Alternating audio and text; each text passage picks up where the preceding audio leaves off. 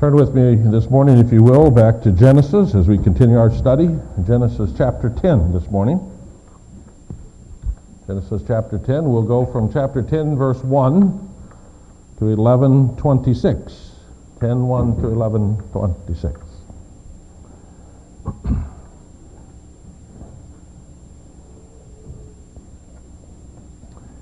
Remember that New Year's resolution some of you made? This year I'm going to read the Bible all the way through.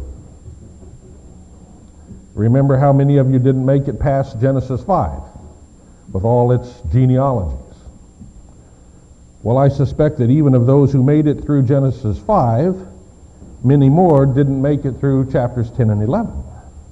For here we face a seemingly endless list of names. So this morning I have a special treat. For you who never made it past this point because you couldn't read all the names, we're going to read them here. I know this is a long section, and I can't pronounce the names any better than you can. But folks, if God saw fit by His Holy Spirit to cause Moses to write all this down exactly the way God wanted it, and then if God saw fit to preserve this for over 3,000 years now, preserve it through centuries and centuries without printing presses where someone had to tediously hand copy all these names. Preserve it through desperate times of persecution when tyrants vowed that they would wipe this holy text off the face of the earth. Preserve it through thousands upon thousands of long days and sleepless nights as translators gave their very lives to give us this text in our own language. If God saw fit to do such great things to put this text in our hands, we're not going to just skip it as if it means nothing, as if it were just an inconvenient interruption in the story. We're at least going to try to understand what it is that God intended to say to us. But before I just read it, rather than just drone on through such a long text without any understanding of what it is we're reading, this morning I want to explain a little bit up front what we're going to read, and then read it as we go and talk about it a little bit. These two chapters, from chapter 10, verse 1, down to almost the end of chapter 11, verse 20, down to verse 26, these two chapters form one Toledot section. You remember that's how Genesis is divided. After the first chapter, well, up to chapter 2, verse 3, the first little bit, the creation account, the rest of the book is divided into 10 sections. And each one of those sections begins with this little Hebrew word, Toledot, which remember is translated here, the account of, or the generations of, some translations have it, or as we suggested, it kind of means whatever happened to so-and-so. And so in this case, chapters 10 and 11, this whole Toledot section tells us the account of whatever happened to Shem, Ham, and Japheth, Noah's three sons that we talked about last week. Now within that larger section, almost two chapters, there are some other divisions. Chapter 10 is clearly one unit. It begins and ends with a very similar statement. It's kind of like bookends that tell us, okay, this is a unit. But chapter 10 is just an introduction for what's coming in chapter 11. The first 9 verses, a familiar account of the Tower of Babel. We'll talk about that. That actually, by the way, happened before chapter 10, or at least in the middle of chapter 10, as far as the chronology is concerned. And then the last half of chapter 11 picks up kind of where chapter 10 left off, and there we have traced the genealogy of Seth, the son of Noah, all the way from the time of Noah up to the time of Abram. Now all this has two truths, as I understand this text. It has two great truths to teach us. So let me tell you the first one, and then we're going to read a bit. The first great truth, which is taught to us in the whole of chapter 10, is this: that God made us one human family. God made us one human family. That's what we're going to see in chapter 10. As we read, notice that this is not technically a genealogy, though when we first read it, we say, oh, another genealogy. It's not technically a genealogy. It doesn't say so-and-so begat so-and-so, and so-and-so begat so-and-so, and he begat so-and-so. It doesn't read like that. Instead, this is what we would call a table of nations. This traces the connected origins of many kinds of people, many different people groups. And what is striking about it all is that they all come from the same place, from one or another of three sons of Noah. We see that in verse 1. This is the account of Shem, Ham, and Japheth, Noah's sons, who themselves had sons after the flood. And then it goes through in three sections, the sons of Japheth, verse 2, the sons of Ham, verse 6, and the sons of Shem, verse 21. And then we get to the last verse, and we see it again. These are the clans of Noah's sons, according to their lines of descent within their nations. From these, the nations spread out over the earth after the flood. In other words, here's the account of how three men, the sons of one man, populated the nations and created the nations of the world. In other words, God has made us one human family. Well, let's look at what nations come from each son. First of all, let's read about Japheth, verses 2 to 5.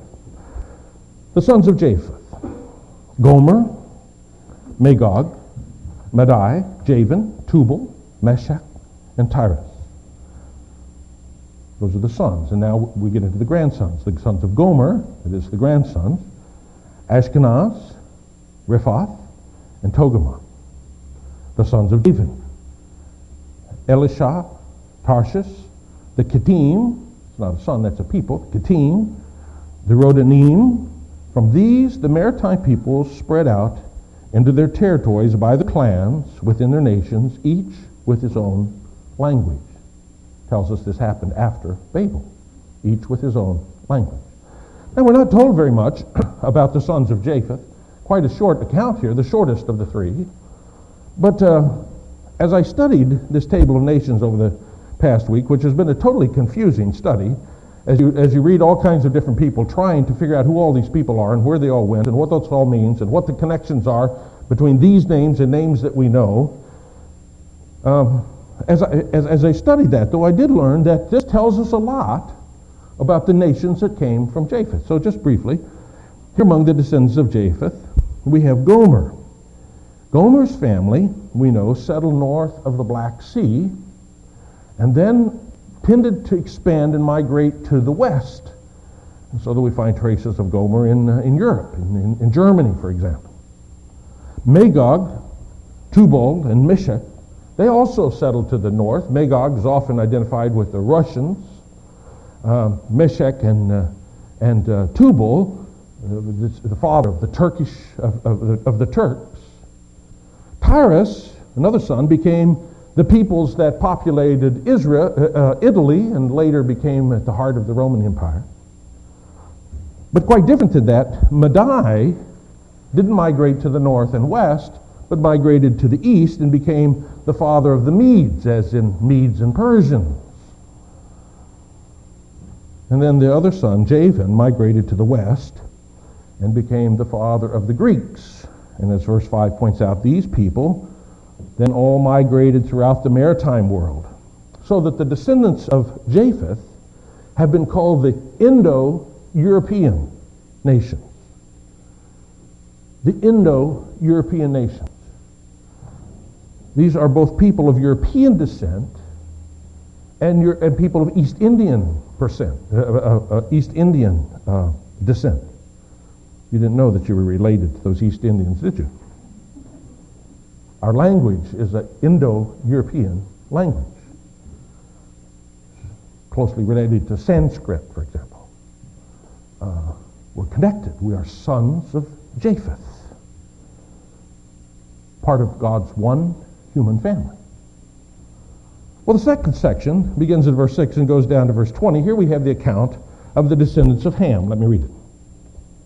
The sons of Ham, he lists four: Cush, Mizraim, Put, and Canaan. And then he talks about their descendants, the sons of Cush: Sheba, Havilah, Sabata, Ra'amah, Sabteka. The sons of Ra'amah, Sheba, and Dedan. Cush was the father of Nimrod, who grew to be a mighty warrior on the earth. He was a mighty hunter before the Lord. That's why it was said, like Nimrod, a mighty hunter before the Lord. The first centers of his kingdom were Babylon, Erech, Akkad, and Calneh in Shinar. From that land he went to Assyria, where he built Nineveh, Rehoboth, Ir, Calah, and Resen, which is between Nineveh and Calah. That is the great city. Mizraim was the father of the Ludites, the Anamites, the Lehabites, the Naphtuhites, the Pathrusites, Caluhites, from whom the Philistines come, and Caphtorites. Canaan was the father of Sidon, his firstborn, and of the Hittites, Jebusites, Amorites, Girgashites, Hivites, Arkites, Sinites, Avardites, Semarites, and Hamathites. Later, the Canaanite clan scattered, and the borders of Canaan reached from Sidon toward Gerar as far as Gaza, and then toward Sodom, Gomorrah, Admah, Zeboim, as far as Lasha. These are the sons of Ham by their clans and languages in their territories and nations. Generally, the sons of Ham here migrated to the south and to the east. Here's what I was able to identify of Ham's descendants. Cush, the first son here, Cush is the Bible's name for Ethiopia in Africa. Mizraim is a name used in the Bible for Egypt, also in Africa.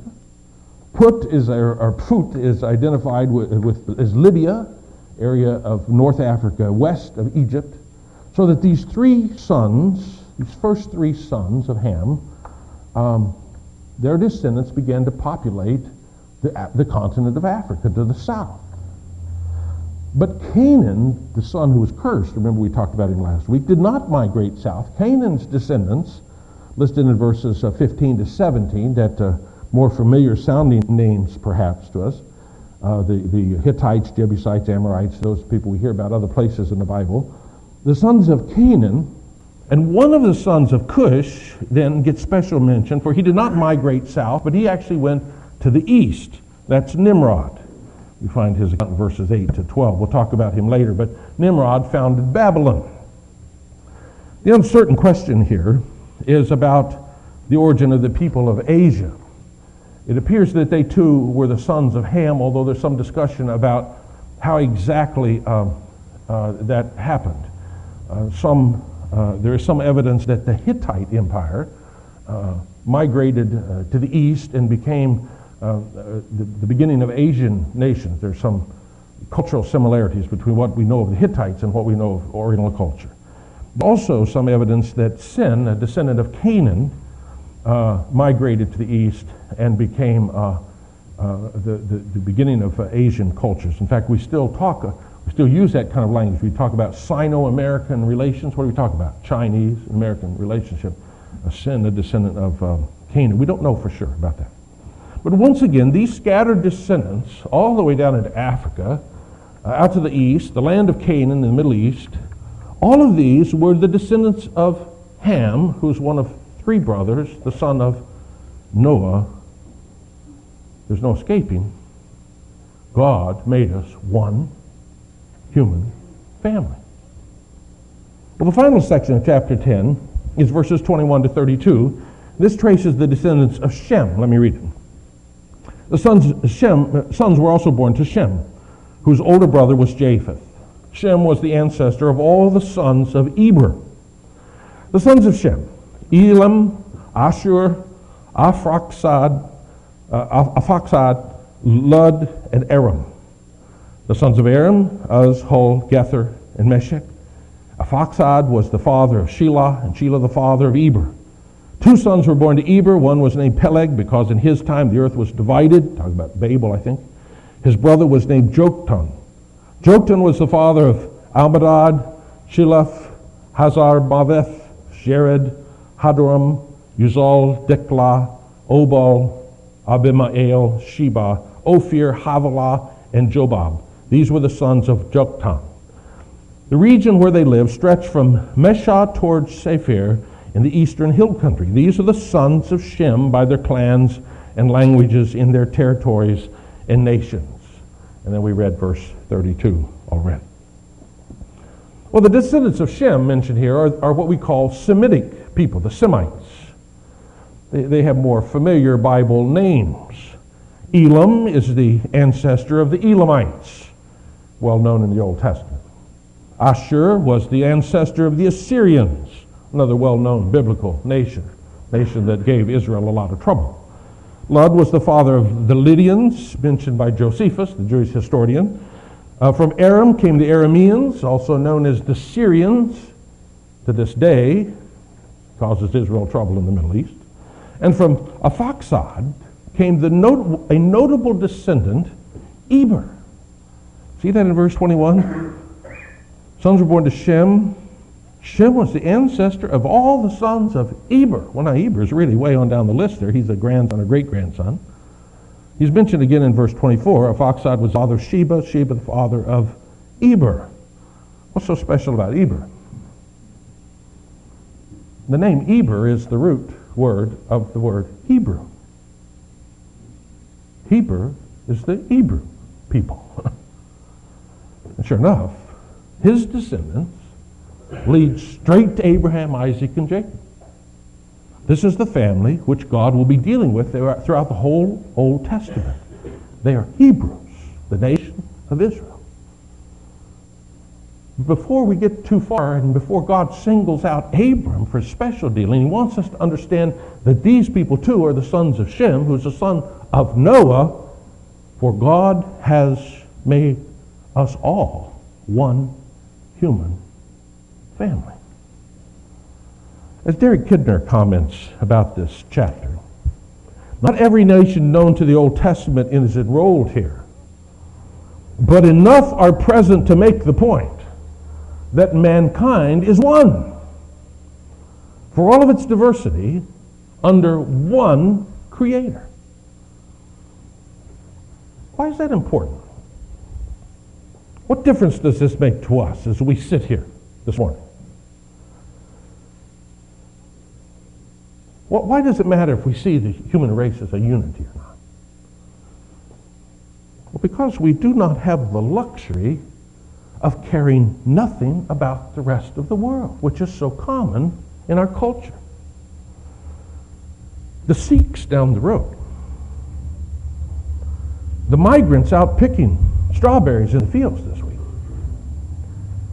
the Chinese filling up Vancouver just across the border. These are our cousins, like it or not. Their needs, their hopes, their dreams, their problems, their family struggles, their successes, their failures are really not that much different than ours.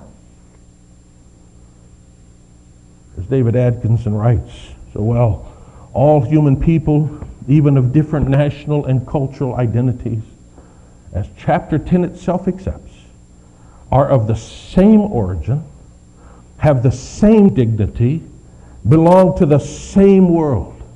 This undercuts all human divisiveness based on nationality, culture, and race. However good, however rich national and cultural diversity can be, it should never be allowed to cloud the more fundamental fact that all human people share the same nature, breathe the same air, live on the same earth, and owe their life to the same God.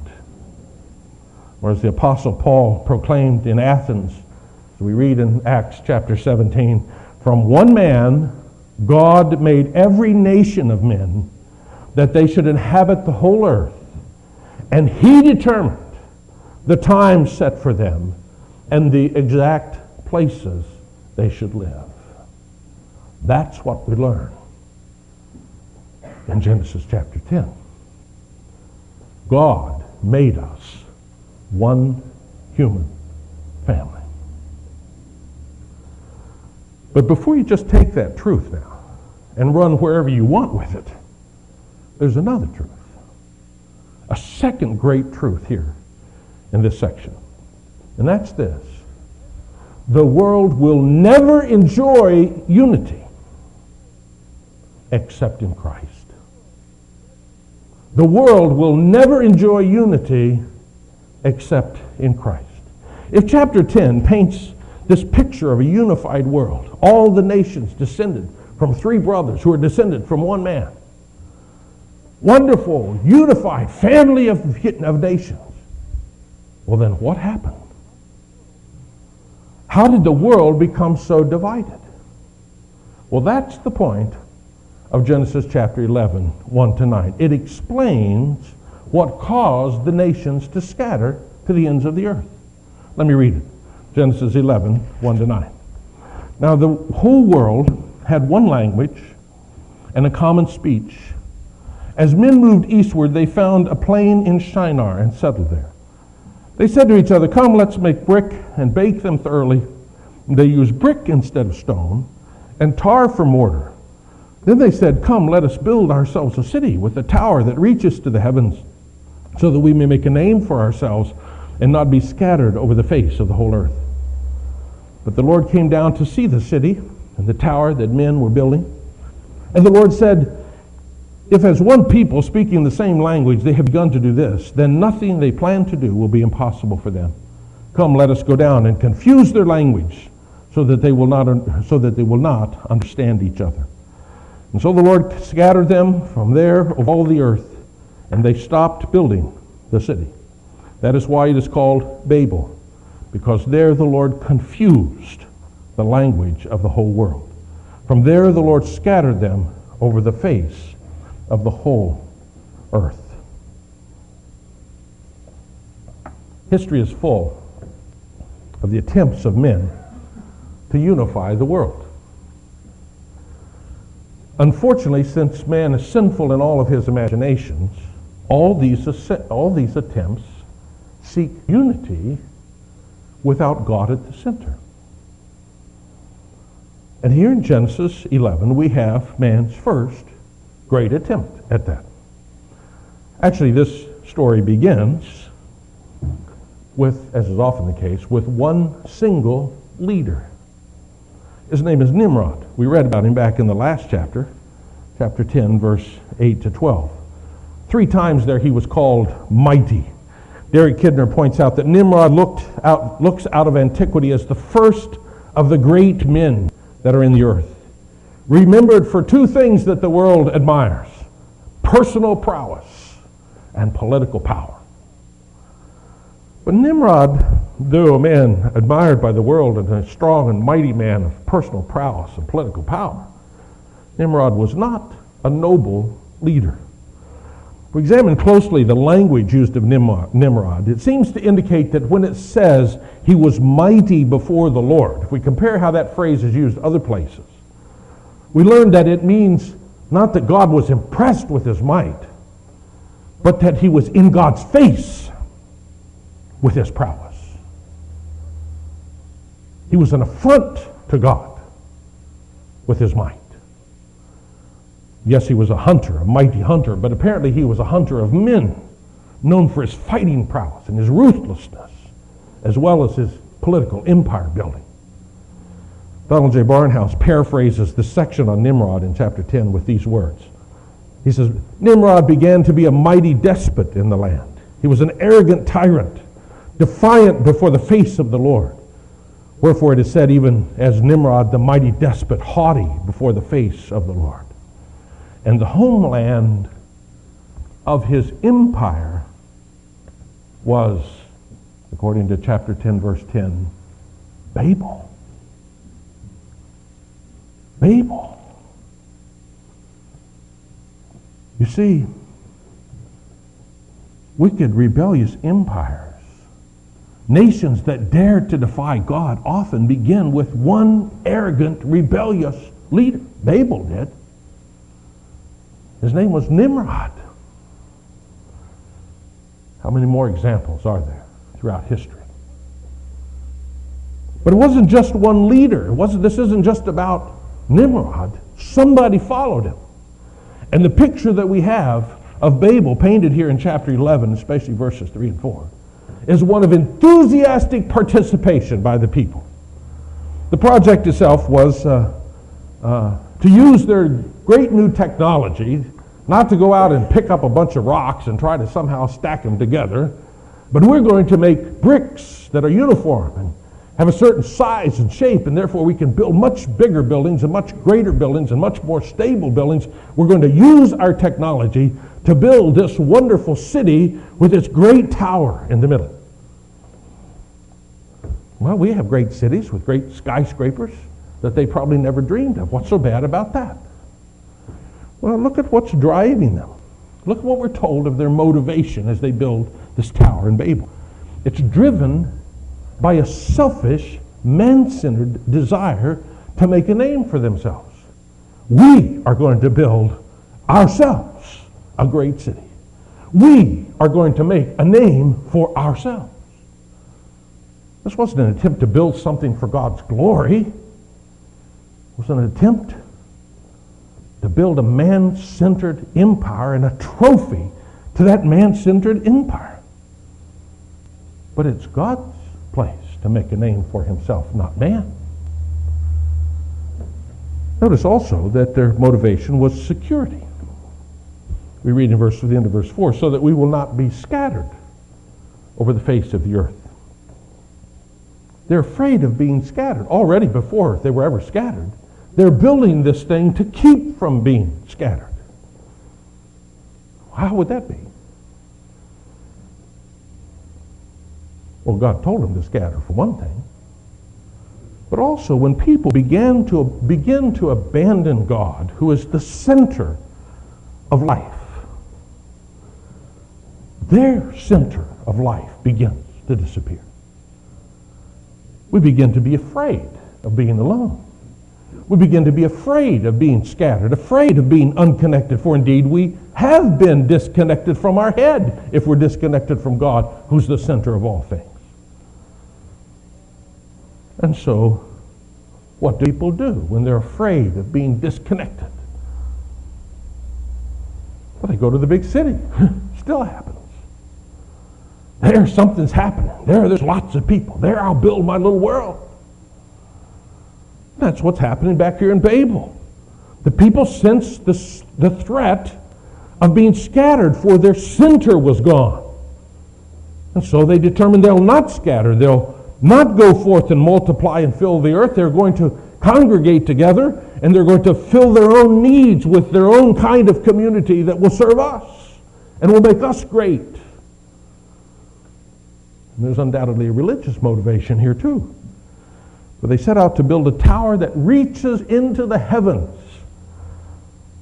I think probably they weren't thinking they could build a building big enough to get all the way up to wherever God lived.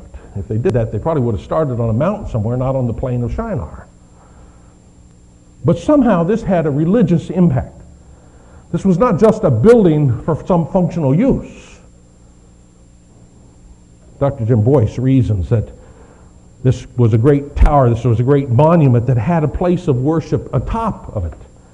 And there had a representation of the heavens, which he thinks was probably a zodiac, which is something that came from that time and place. As such, it would seem to be a wonderful spiritual symbol representing the lofty majesty of God, and a place of worship there at the top.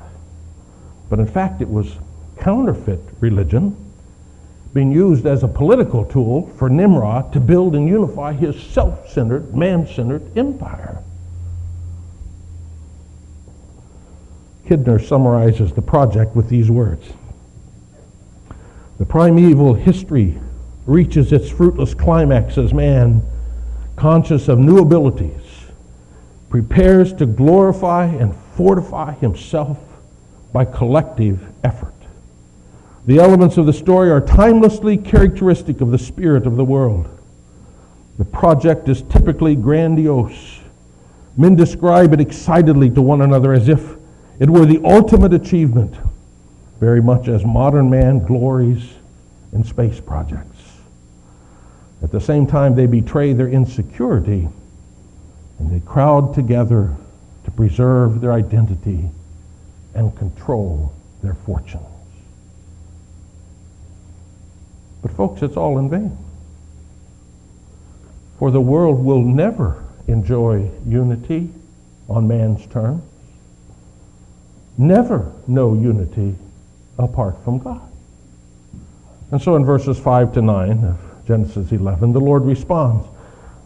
Ironically, it says that God has to come down to see this great tower that they have built to reach into the heavens. God stoops down to take a look. I remember the very first time I flew in an airliner. It was down in Southern California, and I took off, and of course there are just so many buildings and so much that's man-made, and as we climbed out, I was amazed at how totally insignificant everything looked. Very quickly, God stooped down to look at this grandiose thing they were building. And God confused their language so they couldn't understand each other and work together anymore. And we're not told how God did this, but trust me, the God who made man's mouth, the God who made man's mind and center of communication, the God who created language, certainly it's no problem for him to confuse it. And that's what he did. We're not told how long the scattering took, but it certainly would make sense that increasingly people would gravitate toward those they could understand, get off by themselves, enjoy their common language. But how long it took and however God did it, it was effective. And the table of nations in chapter 10 is the evidence, bears testimony to how far and wide this human family got scattered, as does the diversity of people in our own day bear testimony of this scattering. For you see, though God made the world one human family, the enjoyment of that unity, of that community, just for its own sake, is not God's agenda. God would rather have division than unified rebellion. And so he divides. And he will continue to divide. For the world will never enjoy unity apart from Christ. One more thing about this incident. Look at the end of verse 6. The Lord says, if they have begun to do this, then nothing they plan to do will be impossible for them. Now, at first reading, we might think, boy, that sounds like God might be threatened by these people. What are they going to do? Maybe they're going to take me on. That certainly is not true. God's not threatened by anyone. On the contrary, God is protecting man from himself here. Listen to David Atkinson's explanation. He says, there's not only judgment in this divine action, there's also preservation. Earlier in Genesis, in the story of Adam, the sending out of the garden was both judgment and preservation. And the mark of Cain was illustrated. This illustrates the same thing. There was judgment, but there was also preservation. So too, the story of the flood spoke of both judgment and preservation. And the same is true here. For the Lord saw that the attempt to build the tower was only the beginning of all that people would do. And so in order to prevent things from getting worse in Shinar, God's judgment in dividing the community is also a restraint. You see, it is in grace that God will not allow the world to enjoy unity on its own terms. That's God's grace. Oh, dear people, we live dangerous lives. We live in dangerous times. The lessons of Babel have been long forgotten. Arrogant leaders dare to do anything in our day. Anything to build their own empires. And people excitedly jump on the bandwagon. And it seems that nothing whips up enthusiasm as much as some grandiose plan to unify all mankind into some great worldwide empire. Think of the organizations that work toward that end, even if they work toward good things. United Nations, the World Trade Organization, the World Bank, NATO, and a host of other organizations that have that agenda somewhere.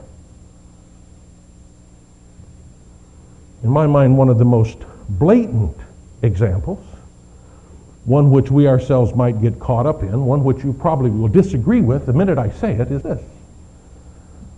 Every 4 years, the opening ceremonies of the Olympic Games. You watch it critically next time. It is the hope and promise of world unity. A religious promise, all under the pantheon of pagan deities, with a blind faith in human achievement.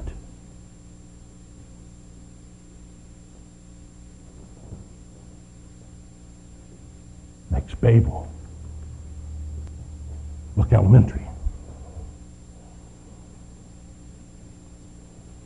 But here,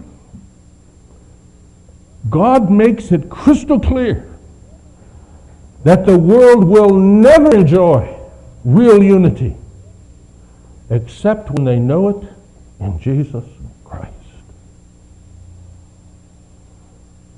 Now you may say, I didn't see anything about Jesus there. Well, that's because we didn't finish reading yet. Let me read the last part of our text. 11:10 to 26. This is the account of Shem. 2 years after the flood, when Shem was 100 years old, he became the father of Arphaxad. And after he became the father of Arphaxad, Shem lived 500 years and had other sons and daughters. When Arphaxad had lived 35 years, he became the father of Shelah. And after he became the father of Shelah, Arphaxad lived 403 years and had other sons and daughters. When Shelah lived 30 years, he became the father of Eber. And after he became the father of Eber, Sheba lived 403 years and had other sons and daughters. And when Eber had lived 34 years, he became the father of Peleg. And after he became the father of Peleg, Eber lived 430 years and had other sons and daughters. And when Peleg had lived 30 years, he became the father of Reu. And after he became the father of Reu, Peleg lived 209 years and had other sons and daughters. And when Reu had lived 32 years, he became the father of Serug. And after he became the father of Serug, Reu lived 207 years and had other sons and daughters. And when Serug had lived 30 years, he became the father of Nahor. And after he became the father of Nahor, Serug lived 200 years and had other sons and daughters. And when Nahor had lived 29 years, he became the father of Terah. And after he became the father of Terah, Nahor lived 119 years and had other sons and daughters. And after Terah had lived 70 years, he became the father of Abram, Nahor, and Haran. Now I know that isn't very interesting reading, but do you see what happened there? We are taken from the time of Noah and his sons, from the events of Babel and the scattering of the nations. We are taken by way of this genealogy all the way forward to the time of Abraham. Abram, as he's called him. Now we're told almost nothing along the way, but that's no accident. For the hope that we seek coming out of Babel, the hope that we seek for the unity which man cannot find on his own, that will only be revealed when we get to God's covenant promises to Abraham in chapter 12. All the people on earth will be blessed through you, God says. So why waste any time talking about all their attempts at unity in between? The text just puts us on the genealogical escalator and takes us right to the top floor so that we can get to the point of where the hope comes from. We see that promise is the promise of ultimate unity, blessing on the whole world. And it is a promise which is fulfilled in the coming of Messiah Jesus. For as he comes as the only mediator between God and man, the reconciler who made peace through the blood of his cross. And as he does that, he also breaks down the dividing walls between people. And as he makes us sons and daughters of God, he makes us brothers in Christ. In Jesus, by faith in him, we become part of a new race which will populate the earth for all eternity. And in case there's any question about how wonderfully effective God's unifying plan will be, when it all began to happen, and when Jesus had finished his saving work on the cross and his resurrection and ascended into heaven, God sent his Spirit. And on the day of Pentecost, God reversed the confusion of Babel. Here's the hope for unity in the world. For everyone suddenly began to speak the same message of the gospel with one voice in all these different languages, crossing the ancient boundaries of language which God had used to separate the world. And that's exactly what God promised he was going to do through the prophet Zephaniah, when he said, "Yea, at that time I will change the speech of the peoples to a pure speech, that all of them may call on the name of the Lord and serve him with one accord." And that's what God did through Jesus on the day of Pentecost. And the world's not been the same since. For now men and women and boys and girls from every tribe and nation, descendants of Seth and Japheth and Canaan, people from every culture and every language on the face of the earth are being joined to Jesus. And when the Lord joins them to himself by his Spirit, he also joins them together with his one perfectly reunified race, his church, the body of Christ. Well, dear people, this is what we ought to be getting excited about. It sometimes doesn't appear to be very effective for the unity. It doesn't appear to be too effective, but this is the true hope of unity. The gospel of Jesus Christ. Nothing else. And how hopeful should we be about this? Well, we labor in hope because the results are absolutely guaranteed. The promise is that one day, we could mark it on our calendars if we had the date. Absolute certainty. One day, every single knee will bow and every single tongue will confess together that Jesus Christ is Lord, to the glory of God the Father. Oh, dear friends, do you fill your life with grandiose things, with friends and work and fun, in hopes that the empty, lonely, centerlessness of your life will somehow be satisfied? Are you looking for that connection, that relationship which will put your life together? You're not going to find it. You are not going to find it in this fearful, fallen world. Not in the greatest city on earth. Not in all the best connections on earth. This world is a barren place for the souls of man. All the lonely people, where did they all come from? You'll never find that central, unifying, invigorating something in this man-centered effort to make a name for yourself. It's not to be found in a better education. It's not to be found in a more perfect political solution. It's not to be found in material wealth and comfort. It's not to be found for us individually. It's not to be found for us corporately. Yes, God made us one great human family, but we will never enjoy that unity. You will never enjoy that unity, that satisfying sense of community, anywhere except under the rule of King Jesus. Today I call you to abandon your trinkets, to lay down your weapons, to surrender your self-serving rebellion. Today I call you to get on your knees and bow at the feet of this mighty King, this Lord of Lords and King of Kings, this risen Savior, to surrender yourself to his service, trusting that he will make you whole and grant you fitness to serve. And as you do, he promises that he never turns such desperate, repentant sinners away. And you Christian brothers and sisters, let me challenge you for a moment. God has placed in our hands more resources. Time, education, money, technology, leisure time. More resources than any people who have ever inhabited the earth. Not only that, He has caused us to know. I know you know because I just told you. To know that in spite of the fact that God made us one human family, the world will never enjoy that unity except in Jesus Christ. You know that that's true. You knew it before I said it. We know that, don't we? So why do we waste our precious resources on such petty little things? There's a kingdom to be advanced, brethren.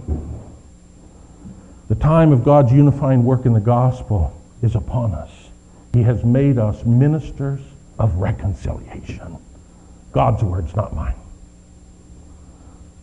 And sure enough, in our day, the Church of Jesus Christ around the world, often with very little education, very few resources, and almost no money, nonetheless, the Church of Jesus Christ is quietly advancing like a mighty army in every nation and people around the globe. We heard about Jeff David was here talking about events in Latin America, talking about Korean missionaries coming to Latin America, talking about Latin American missions going to Muslim countries. God is advancing His eternal kingdom. It's the most exciting, the most satisfying thing going on the face of the earth. But you wouldn't know that looking at the American church, would you? But we're busy building fancy buildings and amusing ourselves. We're trying so hard to be culturally relevant and politically correct, while our great King, our risen Lord, with His ragtag band of disciples from every nation, is taking possession of the earth and building a real community. Not one city, but in the eternal city of God. Turning the world upside down quietly, unnoticed by many. Reversing the effects of Babel without our help. For we're busy investing in resources so we can retire comfortably.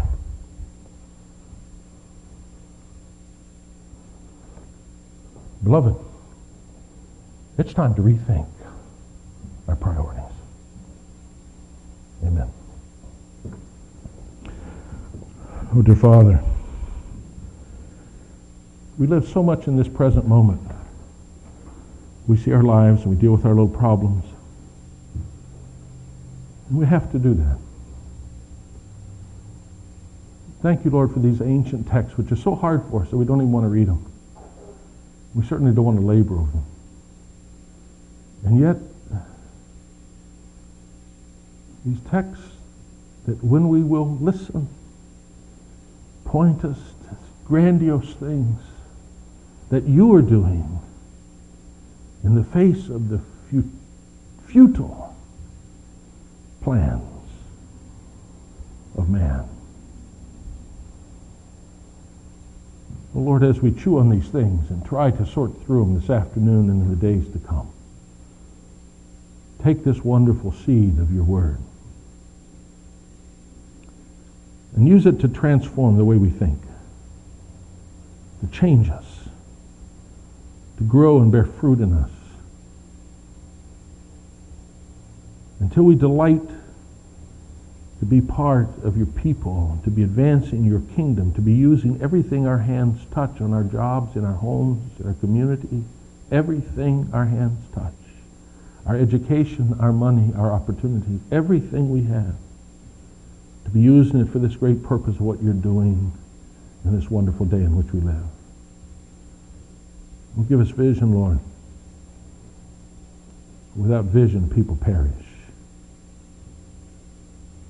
In Jesus' name, amen.